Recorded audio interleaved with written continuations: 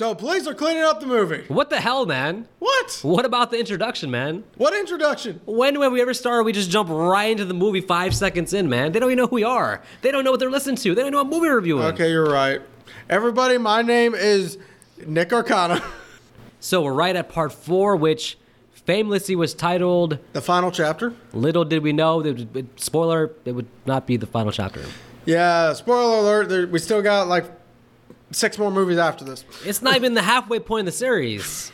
They call it the final next chapter. movie is the halfway point of the series. I don't even think that is. If you count Freddy vs. Jason, you got to get to number, 6 to get... Yeah. There's 12 technically, I guess, movies. Yeah, so technically part 6. And... We've already done 3 of them. So, just to give some quick background here. So, part 3, which we reviewed previously last week, and let's just say that we were kind of mixed on that movie. We didn't love it. We didn't hate it. But... folks in 1982 actually did like it enough to make it a pretty big box office hit for Friday the 13th, at least, and made a lot of money. So technically 2 years later, we have the final chapter from 1984, picking up exactly where part 3 left off. Now, there's a couple things to note about this movie, a couple prominent things, Nick. One thing, the return of Tom Savini. Woohoo! Savani or Savani? Am I saying it wrong? I've been saying Savini. I think you're right, Savini. I think that's right. I apologize, Mr. Savini. Probably the best makeup person in all the old school horror movies. Hell, even in new school horror movies, anything he does. A good actor, too. That and if I also remember correct, I don't know. Does he still do special effects, or does he just own the company that does them now? I'd assume he owns the company. He's old enough to where he's not doing the dirty work himself anymore. I'm sure he still does some when he wants to. Because there's something telling me that this guy does not. He gets bored easily if he's not having fun creating death scenes. It's a long shot, but if they do another Friday the 13th movie, I would somehow get him involved. You know what? The Never Hike Alone series should do one big massive blood fest, because that's Jason. Is a blood fest, and have Savini come in and do the effects for it. Make it very meta. Call it Never Watch This Movie While Hiking Alone or in any other circumstance. Oh, come on.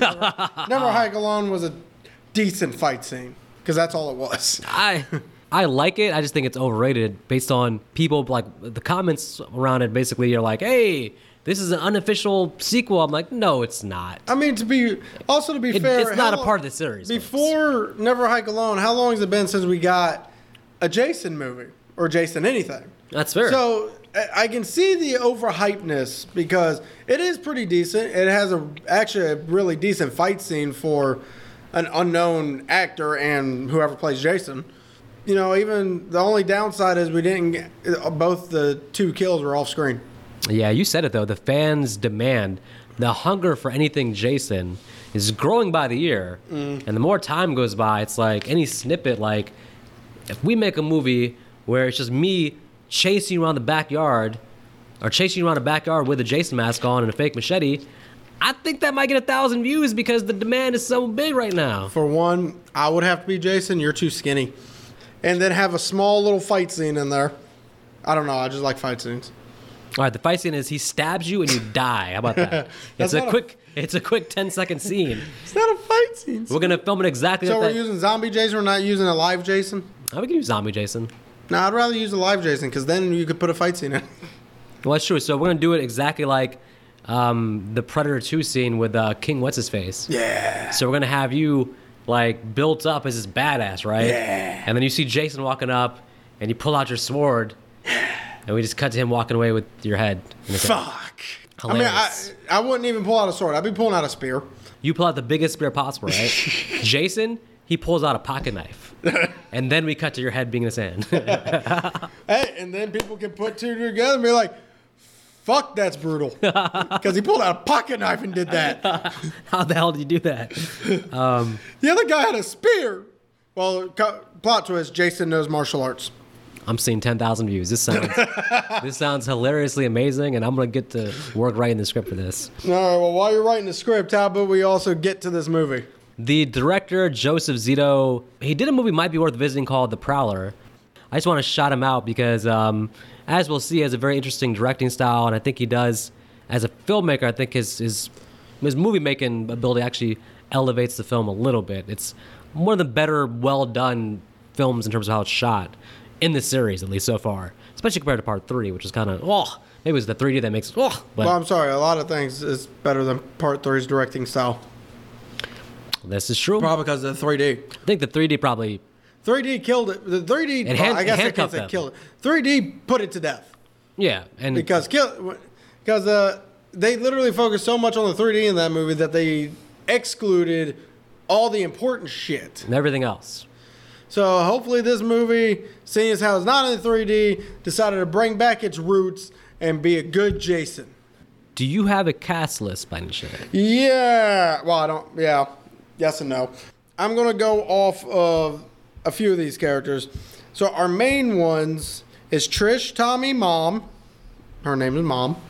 Of course. Ted, Jimmy, Doug, Sam, Paul, and Sarah. So that's our main cast. Obviously, I left out any side people that end up dying. Did you name Rob? Oh yeah, Rob too. Sorry. One of the main characters, buddy. No, that's because we don't see him until later. No. I have it written down as how we meet them. The best ways to get info dumps, I feel, are the montages, the recaps. Yeah, you know. And this one has a recap.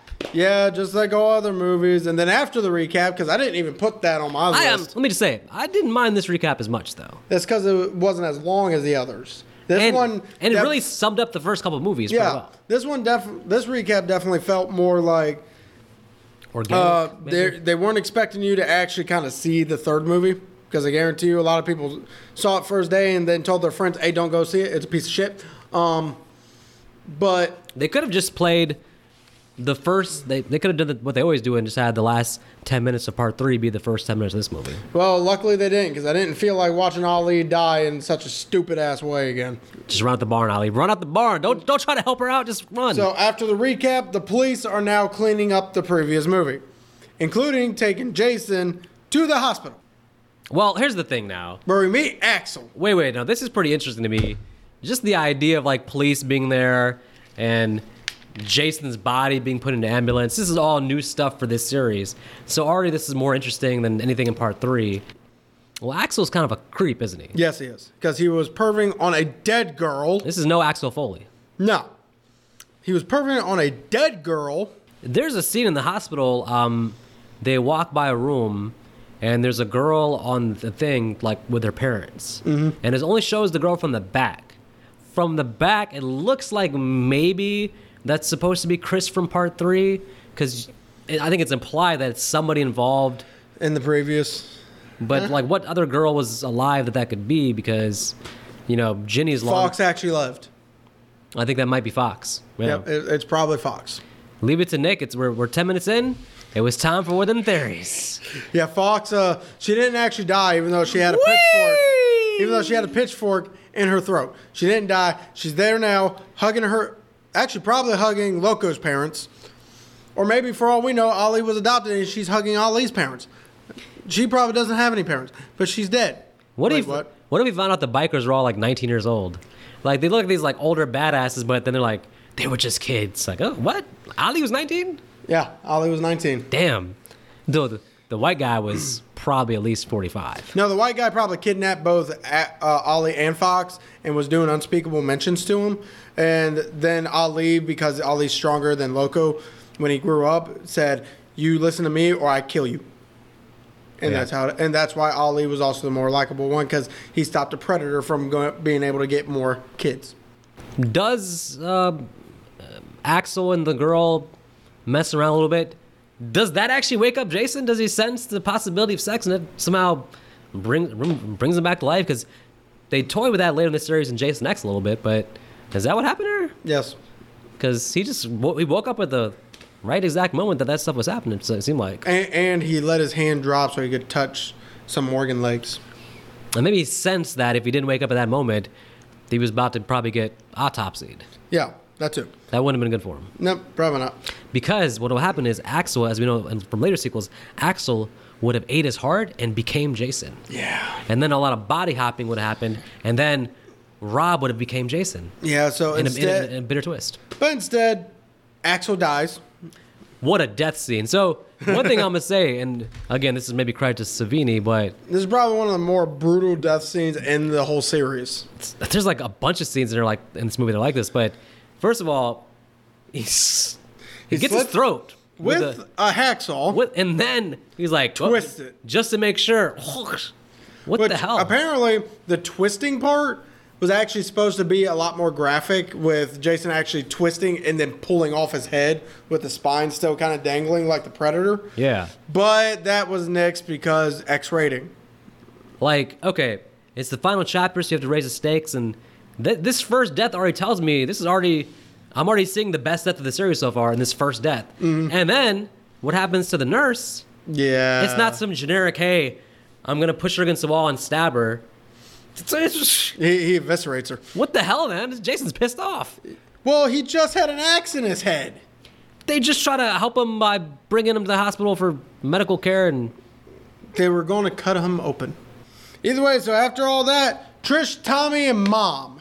That's all we need to know about them. Let's get to the teenagers. they're living a fun life in the woods. Little do they know, their whole world's about to be rocked. Yep, so let's get to the teenagers.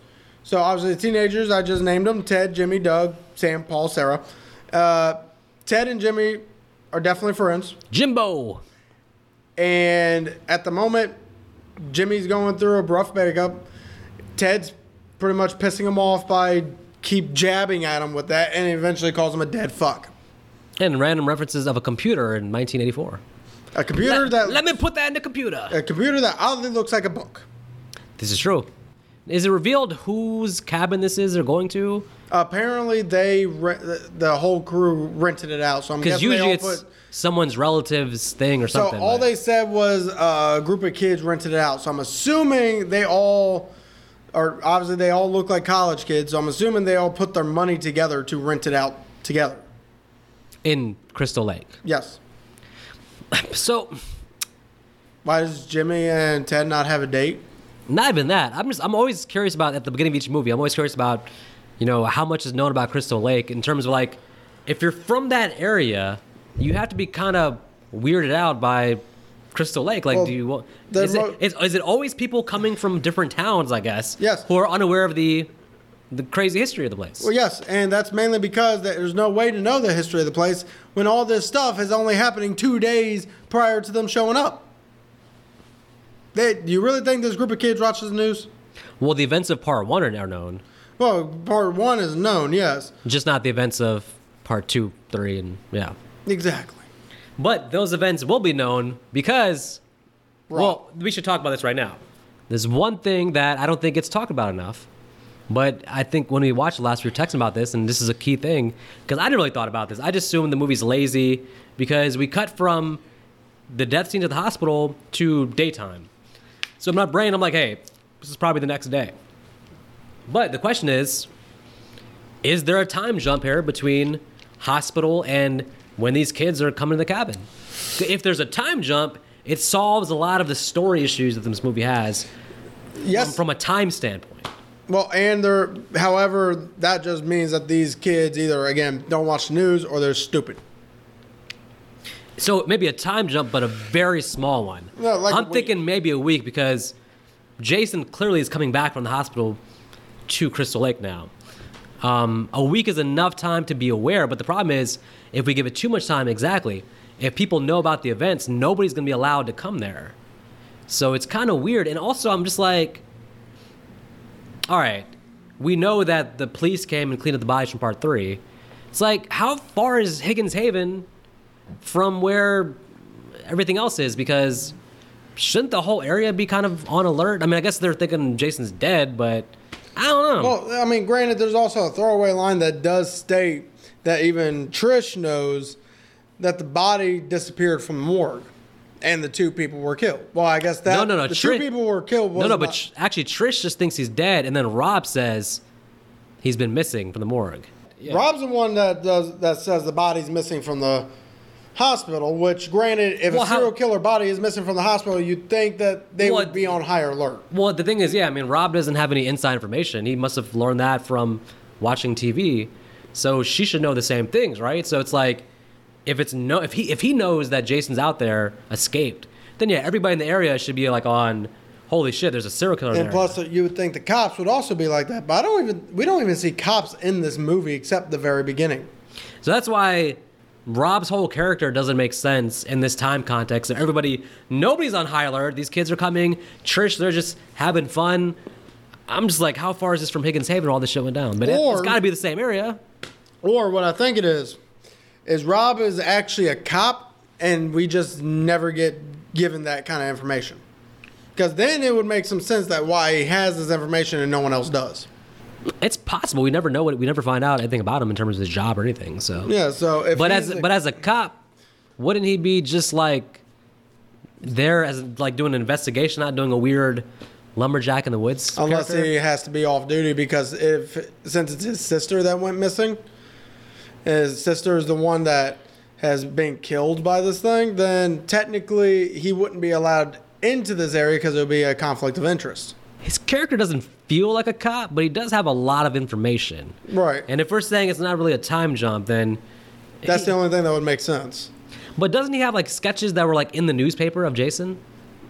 So again, Who did these sketches? Ginny? The police person. Yeah, Ginny probably gave him the the sketch to the sketch artist, so that way they can then look for him. So, but that has to be basically like yesterday's paper. This all is in the 1 week period then. I doubt they would have put that in paper because a sketch of Jason could have just been given straight to the police, and the police been told, keep this quiet, but don't let anyone near this area.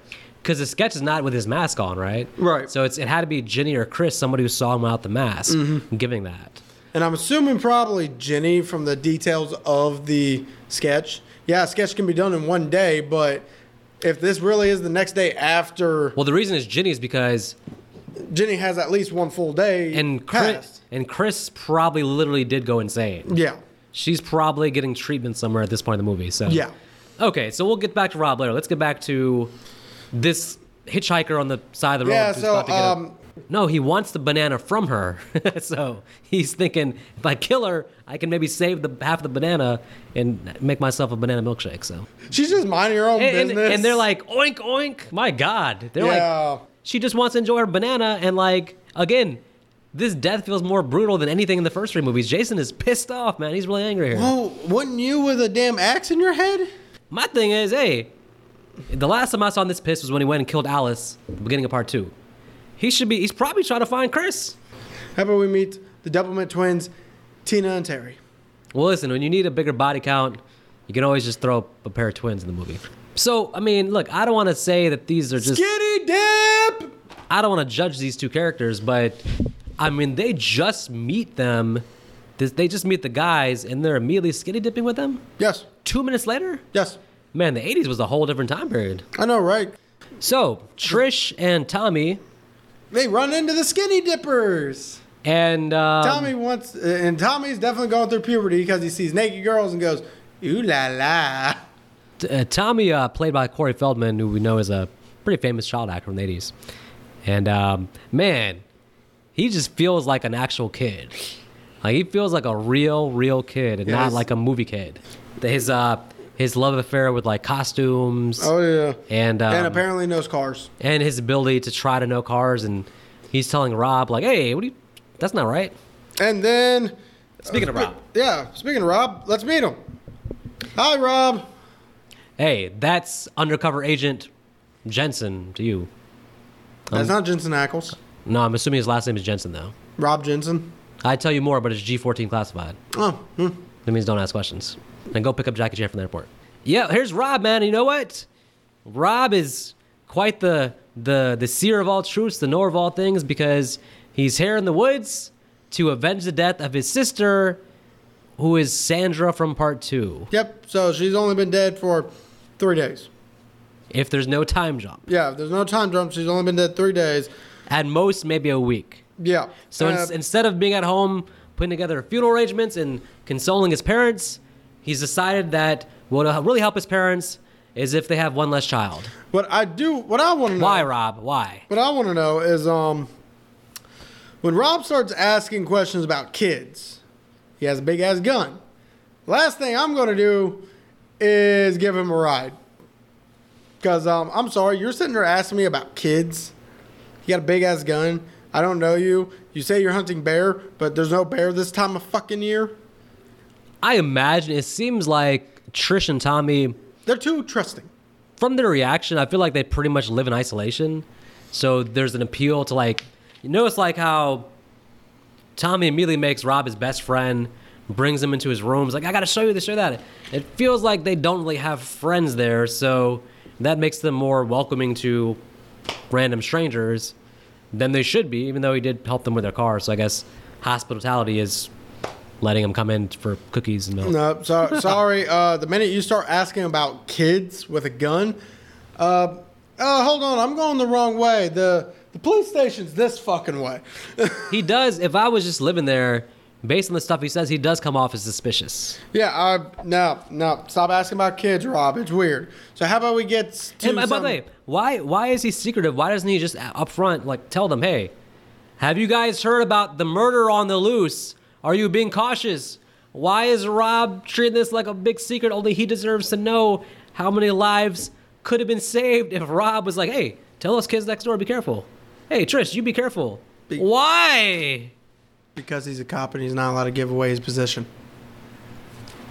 Plus, to be technical, since no one, if this does take place within the time frame of a week, the only thing he has to go on is the body's missing. So he's probably hoping that the killer actually isn't there. The killer is just been transported somewhere he does not have the information to. Did he? One thing I gotta remember: they found Sandra's body though? He knows she's dead. Yeah. Okay, so there's no mystery there. No. It's not like the remake where you start trying to find his sister. No. Even though the remake definitely took that storyline from this movie. Right. The only difference is Jared Padalecki survived that to an extent. We don't exactly know what happened at the end because the movie never got a sequel. I think he's dead. I don't know why the movie never got a sequel, probably because Jared Padalecki wouldn't come back. I think him, Muffins, and Paul are on a boat somewhere, and they're all dead, all right?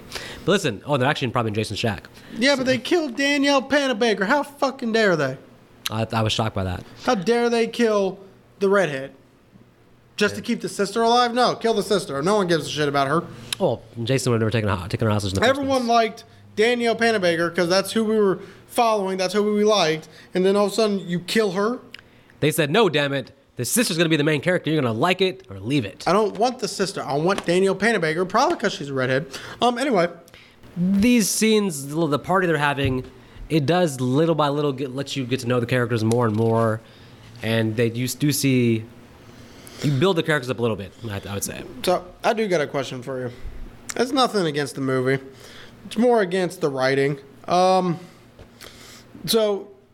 Jim tells Ted, why are you complaining? You got the hot one. Guys, they're identical twins.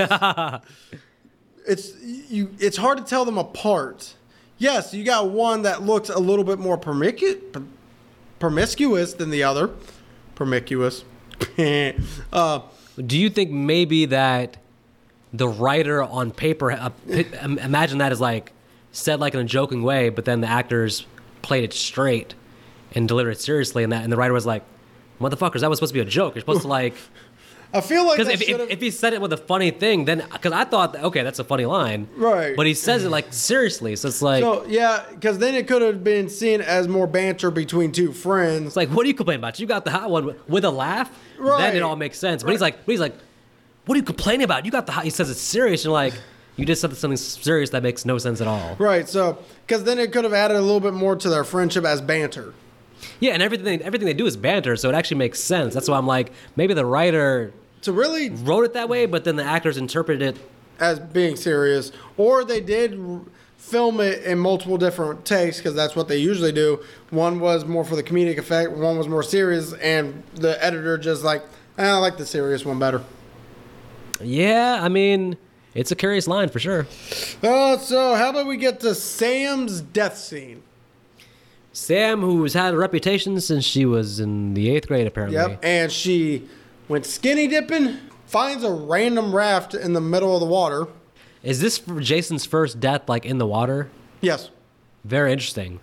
So this movie is a perfect example of why when people watch Freddy vs. Jason and then suddenly Jason was afraid of water, they were like, wait a minute, I've seen this dude happily go in the water to kill his victims. That makes no sense. And hell, if there's even a death before that I can't think of, I'm pretty sure this is his first death in the water. that I can think of. So we clearly see Jason in water multiple times throughout the series. We do. And this is the first time. Now, remind me, Sam, I believe, was trying to make her boyfriend jealous by going and skinny dipping, thinking that he would come and follow her, which he actually does. But little does she know, she's actually leading him To his death. to his death, because he sees her there and he's like, hey, let me come out and join you. Well, So, which, but I got one thing, but go ahead. one thing I don't understand is this ain't towards the movie. This is more towards women in general, because a lot of women do that. They, instead of telling the men, because I'm sorry, us men, we're simple. If there's something wrong, y'all have to tell us. Otherwise, we don't know shit.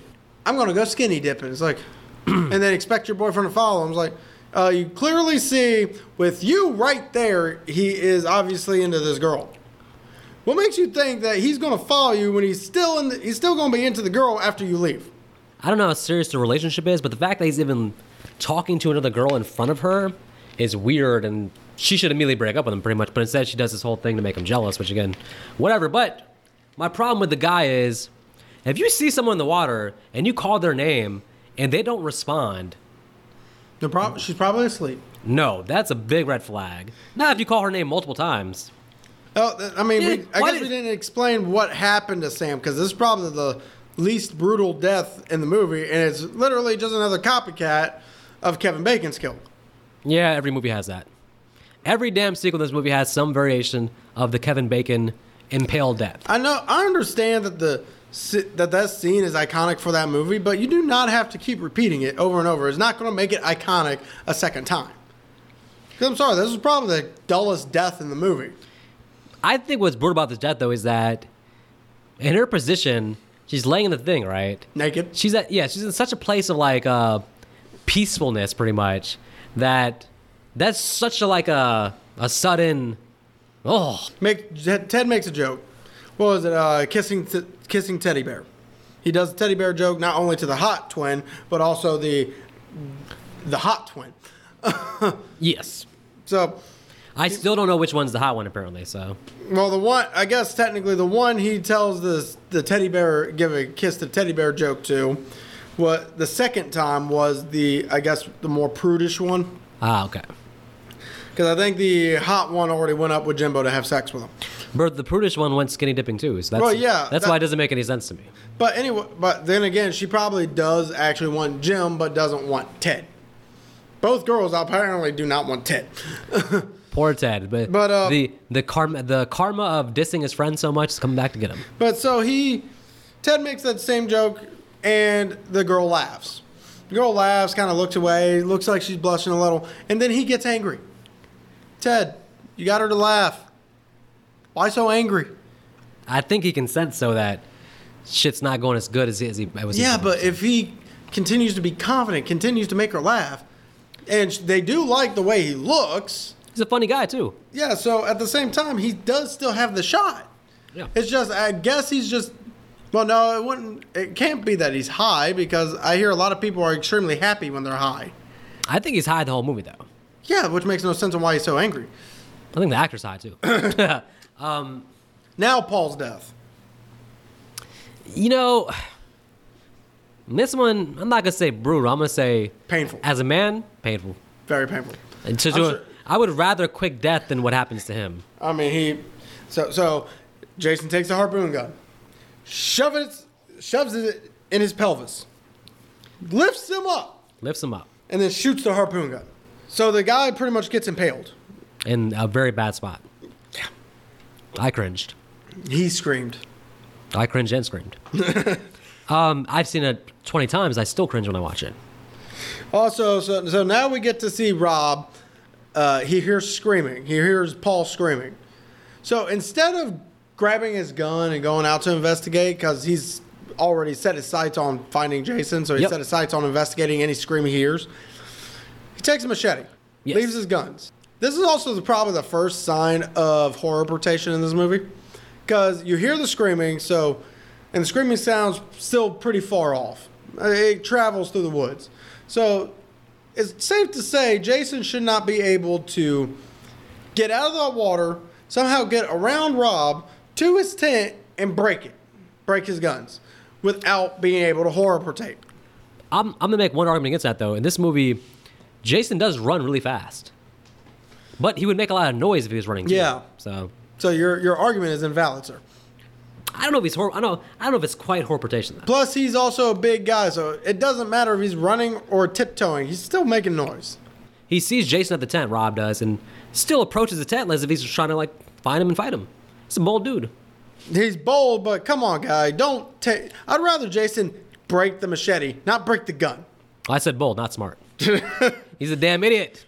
And also, why did Jason leave Rob alone? He clearly. So I got one for you on this though. I think Jason saw that the guy had weapons, so he wanted to scout him out a little bit more before he attacked him, just to know what he was up against. I think. I mean, I guess I'll give you that, but how about we get to Terry, the prudish girl's death? She gets stabbed and then thrown against the wall. Yes. I think her sister has a way more fun death. By the way, in full Friday the 13th action, it's raining now. Oh yeah, that's got to be a bitch to film in. But oh, and mom disappears. Poor mom. She's dead. Yeah, she did. So then Trish. So I just want to mention. I want to ask something. So Trish and Tommy get back to their house. Notice mom is gone. So Trish decides to go looking for the mom. She finds a tent, random ass tent in the middle of the woods. I mean, and decides to make herself comfortable. Yes. Where Rob almost guts her and then screams, "What are you doing here?" Which is a pretty standard question for Rob. And then she goes, What are you trying to do? Kill me? That's like, yeah, actually, that is what I'm trying to do because I thought you were someone else. Why the fuck are you out here? Well, this is where we get the info dump. He's there, of course, again, to find the killer of his sister, Sandra. Yep. So anyway, he watched part 2 and 3. He watched them. So anyway, for Jimmy's death, this death is actually pretty funny if you do everything just right. So obviously he comes down, bragging to Ted that, yeah, I slept with the girl. I'm not a dead fuck, you are. And he starts looking for a corkscrew for the wine. And by the way, I love that moment because I like that Ted was happy for him, and this feels like a real solid actual friendship. So we get Jim being obnoxious now, and he goes, "Hey, Ted, where's the corkscrew?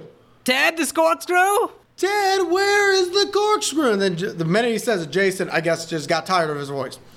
Shoved the corkscrew right into his hand, and then the machete in his face, pretty much telling him to shut the fuck up.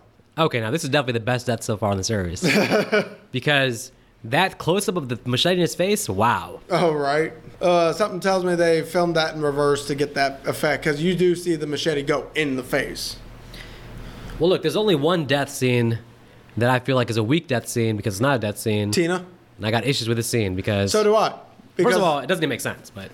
Well, first of all, it don't make sense because how did Jason go from the kitchen to the... It's not even a balcony because he's not standing on anything. He had to climb up the freaking whatever you call those things. Yeah, I don't know. This might be a horportation because, yes. Not only that, she's looking out the damn window. And then Jason just bursts How through. does Jason sneak up to the window, as big as he is? When they show him outside the window, he's like he's bigger than the whole side of the house. There's no way for him to climb up like sneakingly while she's looking down repeatedly out the window. And then he breaks through the window like a sugar glass. Yep. And tosses her onto a car. I don't care how slow motion you make the death. It does not make that look devastating. It looks like she hits the car and flies immediately off into the mud. She's still alive. No, her neck probably hit something metal and broke her neck, which killed her. I don't think so. I think so. If they're bringing back Kirby, they should bring back random twin Tina in the next Friday. For revenge, because she does know that her sister died. She must avenge her sister's death. Yeah. She did not die, damn it. That did not look painful at all. That looked like, whee, what a ride. So yeah, I was just like, how did Jason get to the window in 5 seconds? There's no fucking way. Plus the way he launched her. Right. Like, the way he was standing, I don't even know how he could even do that. Like, he did it with all arm strength. You know, it's like it was like his arms like, whee, like tossed her overhead. with her arms, and she flew like a dart. Yeah, it might as well just be like, wee, do, wee. In my own headcanon, Jason went back down and finished the job. There's no way Jason did that and looked down and said, nah, she's dead. He went down and finished her off. So let's go ahead and kill off the other three characters, starting with Teddy. I don't understand that he walks up to the film projection. He's been watching this film thing for hours, apparently. And the projection cuts off. Because it ended. At that exact moment where Jason needs him to be distracted. Yes. Okay. I mean, he's high, so it doesn't take much to distract him. Yeah, but he looks away then towards back, and Jason gets to clean. It's so weird that they're in a room together, a small room by themselves, right? And Jason still feels the need to hide behind a thing and do a surprise death. How did Jason get there without being seen or heard? Impossible. Horror rotation. Yeah. Now Doug's death. So Doug and Sarah, they just have sex, and while Doug is singing, Jason crushes his face. Jason doesn't like show tunes. Doesn't like shower tunes.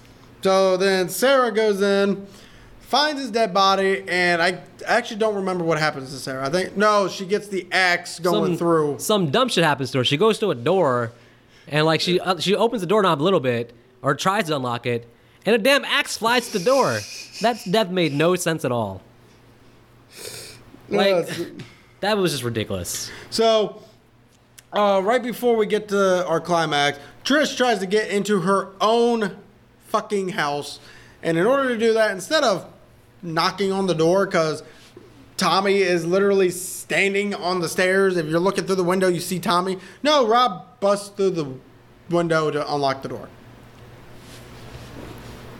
And Rob does have some use. He does do some good in this movie. He helps Trish get back into her house. Okay, let's get to Rob's death. Rob, you've been built up this entire movie to be the one to take on Jason, and I've been feeling the whole time that, hey, we finally got someone that can stand up to Jason and take him down mano a mano. So come on, Rob, let's take out Jason. Paul's already dead, though. Notice how they build up these big guys to actually take on Jason, who probably could in real life, and then they just die like little wimps, and then you got Paul. Whoa, wait. Paul was a beast. So I don't want to compare everybody to Paul, right? Paul and Tommy Jarvis are beasts. But he can be better than Rick from part 3. Rick is the bottom of the barrel. Rick is the bubble gum in the shoe that just literally got owned by the weakest version of Jason, I would say, is part 3 Jason. But, so he doesn't have to be Paul, but he has to be better than Rick. I don't know if he even does that, though. No, because he literally gets pushed up against the wall. Jason grabs a garden hoe and just starts scratching the shit out of him like a cat. Why is he more concerned about narrating his death than he is about fighting back? Help, he's So, actually, let me give you an update. He's killing me. He's stabbing me. Trish, let me give you an update again. He's still killing me. So, actually, there is a reason behind it. The writer, I guess, lived in an area where all of a sudden he just heard some old man screaming, "Help, he's murdering me. Someone call for help. He is murdering me," over and over again. And everyone thought it was jokes and they never called until the next day someone goes to check on the old man and he's just dismembered. This old man I think it might be a famous story they're referencing, though. Yeah, well, this is the story. And then the person said, well, in my childhood, this was probably one of the most disturbing things that ever happened. I'm going to put it on in this movie because if it's disturbing, then it's like, here's the difference. One, you're not watching the person, you weren't watching the person being murdered. So the disturbing fact is no one actually called for help. Yes. Everyone thought it was a joke. So that adds to the disturbance is the fact that no one did a damn thing about it. This one, you clearly see what's going on, but you still see that the person who's watching it, what's she going to do? And she tries to help. She wants to. Yeah. That story sounds cool, but the thing is, it still doesn't make sense in this scene, though. No, it don't. It's just ridiculous. He's literally, like I said, he's more worried about, recapping his death as it happens. Stop talking and fight back. So maybe if you were like, Trish, go upstairs, Trish, run, do this, do that. Dude. It makes more sense because what she clearly sees He's killing you. It ends up being comical. He's one of the main characters. His death should be like intense, but his fucking voice makes the scene comical. Personally, for me, if I would have done this death, it still wouldn't have been pretty good. It would have been just Jason picking him up and just constantly throwing him everywhere till he finally finds a weapon to use, and then Jason kills him. It was one of those deaths that was really like It's kind of disappointing. It was kind of disappointing too because like I think like he drops something and has to go back downstairs. Yeah. It's kind of like just go upstairs. What are you doing? So now we get our final girl circuit where I have an issue. Yeah. So she runs to one door. Jimmy's hanging like the body of Jesus Christ. So she runs the other way to another door where the body is laying on the ground. And she still doesn't jump over the fucking body. Instead, she climbs out a window that is definitely more struggle than just tiptoeing around the dead body. What's hilarious, though, is that when they show Jason just, like, pull his body down and walk past, Jason's like, got me thinking, I just put this damn body up. Now I got to rip it down because it's in my way. Like, I thought that was just a hilarious thing to show. And hell, you can even see the kind of anger in Jason when he comes down. He just grabs it.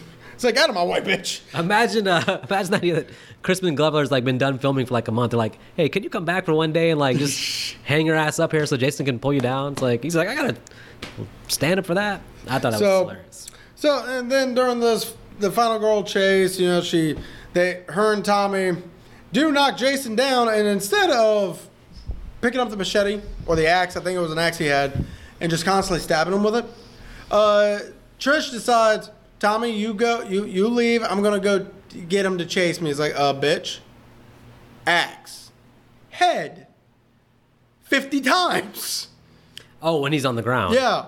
Yeah, but they do a good job of just like they don't play it too long. Like they have her slowly try to walk past him, but he immediately grabs her pretty much. Yep. And then it makes sense when like it's very well done that Tommy's like trying to get his attention because actually Tommy would rather him chase him, it seems like.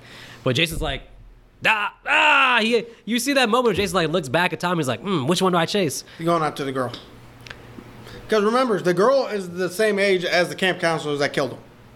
And we don't again, Tommy's the same age as the kids. But we don't know at this point in the series how Jason feels about kids. Because we haven't really seen him interact with kids at this point in the series. So I do got another question about this chase scene. Yeah, when she runs out the house, firstly, when she runs out the house and Jason's after her top speed, that's one of the scariest things ever because he's like in a full-blown run. It reminds me a lot of like, it's almost like he sees her almost how he like saw Chris, where he's like just all in, like running as fast as he can. But what you're referring to, I think, what you don't like is when they run in the house, up the stairs. It's filmed very odd because there's a table in front of the window. So Jason's right next to her and starts running at her. And we just cut to her going through the window. But there was a desk there. So she had to jump high enough over the desk to go directly through the window. And then she basically does the same fall that Tina did, except there's no car to break her fall. But she had soft dirt. But that's not the part that was pissing me off. It was a bigger fall, though, is what I'm saying. Because there was no car. That wasn't the part that pissed me off. What pissed me off is she'll gladly jump over this dead body but to get in the house, but not to get out of the house. It's different when Jason's on your ass. Jason was on her ass before. Not like this, though. She didn't have a choice to slow down her, so... She didn't need to slow down the other time. She could have jumped over the body. The thing, too, is what you have to notice about the scene is, like, even though it's only like a 10-minute chase scene, she progressively gets tougher as the chase scene goes on. By the time she gets back to the house, she's, like, waiting on Jason, like, with the hammer, like, trying to catch him, basically. So she gets smart about it as the scene goes on. So we get our climax. We did forget to mention one of the best Jason moments, which is Jason busting through the door. Holy shit. What sells the moment is they cut immediately to Tommy's reaction. And Tommy's like, what in the hell is this? Right. Because Jason's just like, boom. And then clearly the director watched part 3. Because Jason throws, what's-his-face's body, throws Rob's body. Rob. Exactly how he had done Rick. So it makes sense. He's like, oh, this is Rick part 2. Same thing. And you could tell he's like, yeah, this is how I throw off the girlfriend, as I throw the boyfriend through the window. But he messes up because Trish immediately, what's funny is Chris is like, oh my God, Rick. Trish is like, ooh, there's a hammer in his head. I can use that to fight Jason. She immediately bends over and just gets the hammer out of his head. Yep. And so then, she's smart. Yep. Then we get somewhat of a fight scene because then she's hitting Jason, but Jason disarms her, tries to choke her, and then Tommy comes down looking like, well, Jason. I don't know what he would have done if this didn't work. If it didn't work. I mean, he but wouldn't have a sister. well, luckily it worked though, because Jason me is like, hey, that's me. But it's weird because Jason looks like very curious or disturbed. I don't know. Well, either way, I know. When he hears his mom's voice, that throws him off. But this wasn't his mom's voice. This was like Jason remembering himself as a child, I guess. Yeah, but it gives Trish enough time to finally do the final blow, behead Jason, and no, she just knocks his mask off. Yep, but thankfully, the smartest one in the family clearly is Tommy, because Tommy gets to work, and he gives that one swift blow to the head, and you get, this is definitely a Savini moment where Jason's head goes down. It slowly cuts even more. That's a great practical effect even for now. Oh yeah, and then Tommy goes crazy, gives Jason another 15 blows. He sees Jason's finger moves and is like, hey, I've seen these movies before. Boom, just goes to work. Yep, Tommy has to be the smartest character in any horror movie because he gives the final blow over and over and over and over and over while screaming die. He definitely wants Jason to die. If you think about it, this is a brilliant ending because we've seen these generic endings where Jason gets an axe in the head, something where like he's just not really getting killed, just stopped, but Tommy actually messes with his mind and then really destroys him. Yep, so movie's over with the potential sequel bait of Tommy being the next killer. And I really think Part 5 is really going to capitalize on that. I know, and I think Tommy's going to be the new killer, and this franchise is going to go in a whole different direction. Wait, you're not talking about a new beginning, are you? Well, there won't be a Part 5 because this is the final chapter, so this is the end of our series review, right? Because there's no more sequels. You need to look again. What the hell, man? There's like 6 more movies. Categories. What about we get to categories? Best performance, The Hitchhiker. That's sad. I'm kidding. No, best performance for me, I'm definitely going to give it to, honestly, I'd have to give it to Jimmy, Crispin Glover. He's definitely the most likable character, except even at the end, I don't really he's obnoxious, yes, but I don't see him as dislikable just because granted, it's because I'm a guy, but name one guy who's not excited that he just got to be with a beautiful woman. So yes, he's excited. He's gloating. Was it worth the machete to the face then? Well, maybe if he didn't constantly scream, "Where's the corkscrew?" he wouldn't have gotten a machete in the face. You think Jason just was actually literally annoyed with his voice? Like, just shut the hell up, man. Yes, that's what I think. He probably could have lived. Jason's probably all for is like, yeah, man, you got it. I'll leave you alone because you're a winner. I mean, that's a good example of the movie giving the supporting characters room to breathe, and they all have their own little plot line going on. All these characters have their own story happening. Each couple has their own story, which is, for a brother, that's pretty good. Yeah, because then you got Sarah's story with, kind of coming out of her shell a little bit. You can definitely tell she's more in the Christian-based mindset. So you got that going on. Even what's her face, the two that died in the raft, Sarah and Paul, Sam and Paul. Even they had a little story going on there. Honestly, it's just that they died before that story was resolved. Yeah, I mean, all the characters have their own.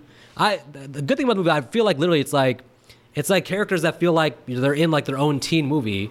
That just happens to have Jason in there, but even if you took Jason out, it could be like a fun teen party movie.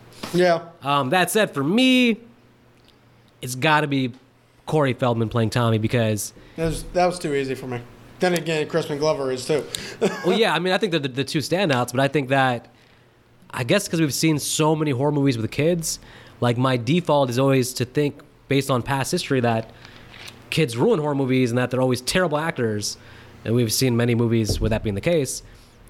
Nightmare on Elm Street, we're looking at you. Yeah, there's other examples too. But he feels like a kid, very well written. he has his own arc basically. I buy him. I believe he's believable. Yeah, I gotta go Corey Feldman. You're right. We gave the two predictable answers, but Okay, worst performance. nothing's really that bad. So nothing's really that bad. But I mean, I don't want to pick on him, but I mean, it's a hard scene to pull off when Rob's getting killed because they're saying if I'm Rob, if I'm the actor reading it up on the page, I'm like, okay, like, do I really got to say this? This ruins the whole thing. Like, I would much rather like have like an epic struggle with Jason, and then he gets me, but you want me to be like, "He's killing me!" Like the line delivery is so comical. Run, Trish, run! He's killing me. So- I mean, people, it's a meme death where it should be a classic death. So for me, I was going to go with Rob too. Not really for the performance itself, but mainly for the character. I mean, yours is pretty much. I mean, I guess it's the acting, but it's because of the writing.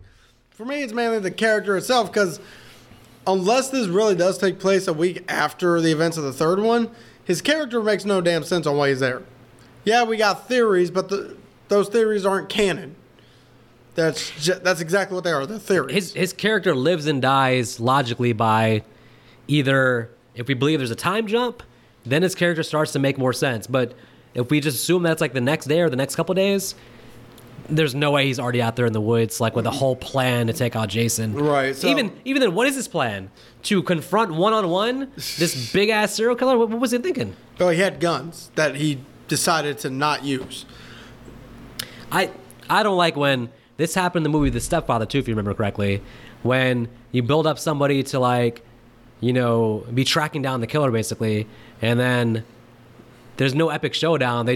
But you almost always know it's gonna happen because they always got to be like, well, if this guy's so tough, then it's not scary. We need the girl to be left alone at the end. So Rob has to die.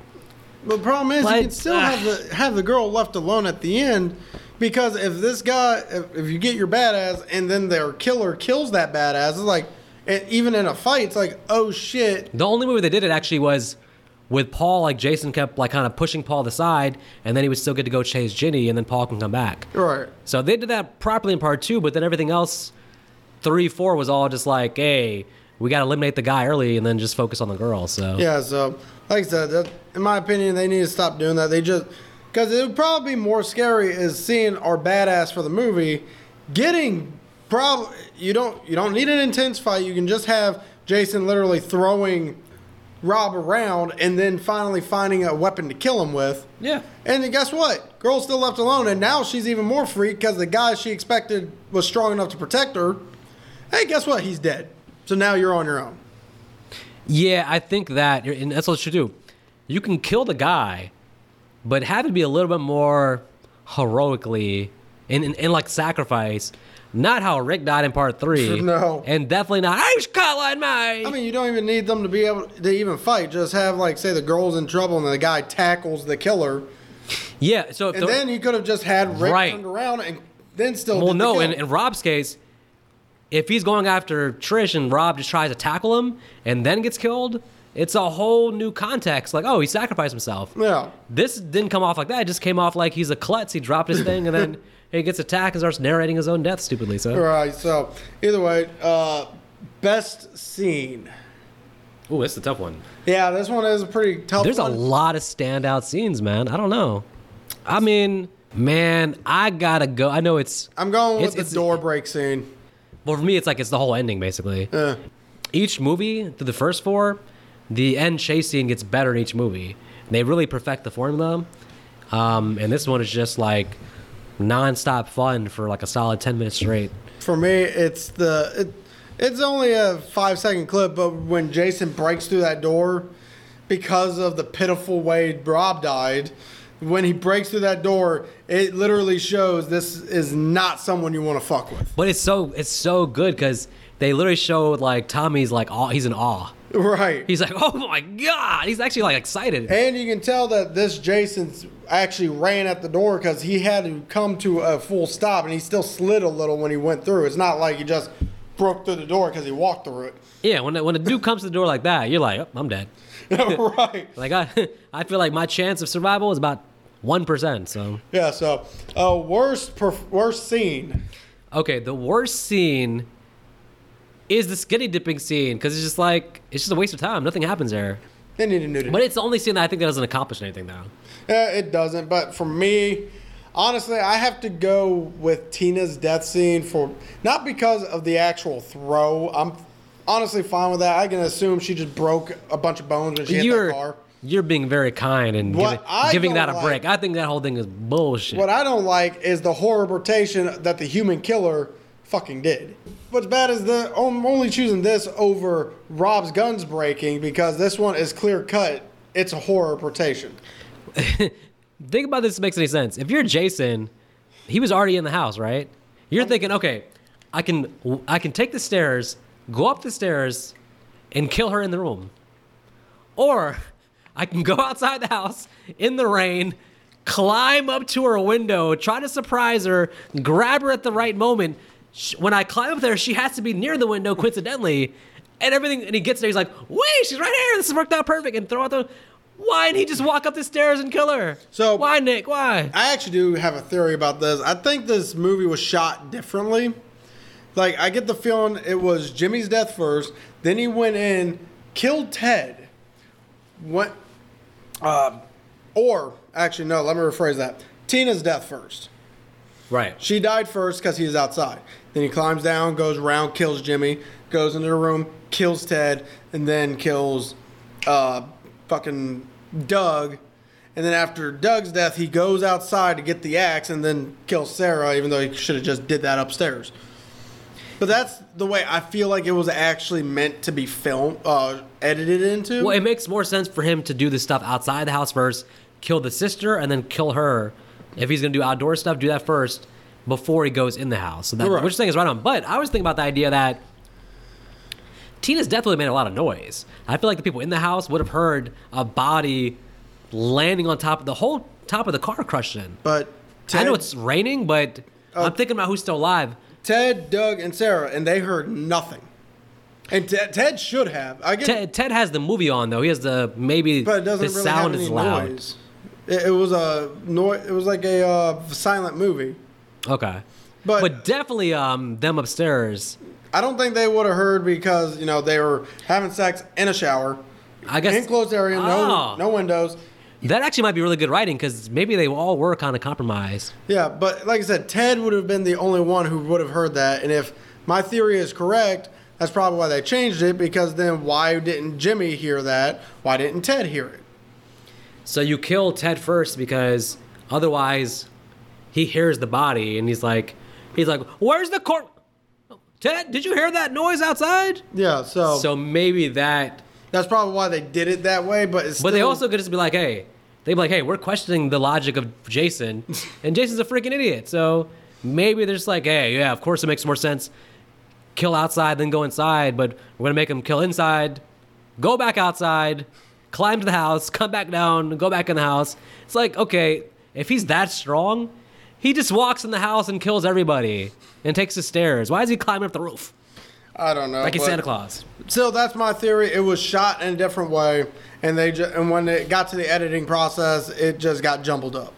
But what we're saying, though, there's a way to make it make sense. It might make sense because that's my thing. Like, I guess you had to kill Jim first to like get him out of that where he would hear anything. So. Right.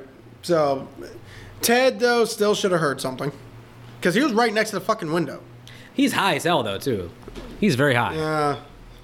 So anyway, what would we like to change in the movie? And honestly, I think... Well, we talked about the Rob thing. If you take away the skin dipping scene, everything else, every other scene has purpose. It's a quick movie. It goes by quickly. The only reason the skinny dipping scene was in there is to show some skin. Yeah, and pad out the runtime a little bit because, That scene lasted, what, a good 5 minutes? I mean, knowing what we know now, I would just like something to explain, a caption that says 1 week later, something either supporting the idea of the time jump or just tell us and stop making it not make sense or make sense based on there's a time jump. So for me, I'm just sticking with the Rob scene. So let's get to our final thoughts, shall we? Final thoughts for the final chapter? Yes. The would-be final chapter? If you like slasher movies, I do think this is one of the better slasher movies out there. It holds up very well for being at this point damn near almost 40 years. So for 40 years old, it still holds up better than most slashers. The death scenes are still better than most slashers that come out today even. Of the first 4 movies, it's definitely the best. It has probably one of the best Jasons. Jason's is brutal as shit, this movie. He's crazy scary. And then, honestly, the characters are all very, very, very, very... It's not Godfather, but for Friday the 13th, the characters are very well done. So at least you have great kills, you have great characters, you have a great chasing at the end. It has a few dumb things that don't make sense, like the Rob thing, but honestly, I'm gonna say 3 stars. I think it's one of the best slasher movies I've ever seen, honestly. It doesn't have any... I don't think anybody can watch this and be like, yeah, Jason's trash. Like, it's a well-made slasher film, so everybody's seen the movie, so there's not much new I can say, but I'm going 3 stars, damn it. All right, for me, most of the characters were likable. The story that was being told actually was told fairly well, minus a few hiccups here and there. Rob! Case Colin, man! Rob Case and Colin. the death montage we got with the kids at the end, with the horror-portation BS. Minus those, and also minus... Actually, I can't really say minus anything. This is, as Vic said, this is actually a pretty decent movie. There's a few hiccups, but every movie has hiccups. There's no such thing as perfect. It feels like it accomplishes what it's trying to do. Right. It's trying to make a good Jason movie, and it checks all the boxes for what you want out of a Jason movie, I feel like. And you do get a pretty good final character in Tommy, because he, unlike most horror characters, decides to actually end the villain. Yep. So I'm definitely giving it an extra point. So to be honest, I'm giving this a 3-star as well. It's well made. It has a lot of pretty decent death scenes. The ending kind of took away a few things, but meh. And it's a good end for Jason.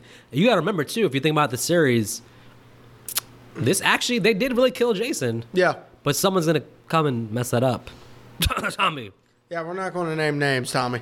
Anyway, We'll get there soon. as always, y'all don't have to go home. Y'all got to get out of here. Get your chicken nuggets. Get your hot mustard. Or if you're getting chicken nuggets at Chick-fil-A, get your Chick-fil-A sauce.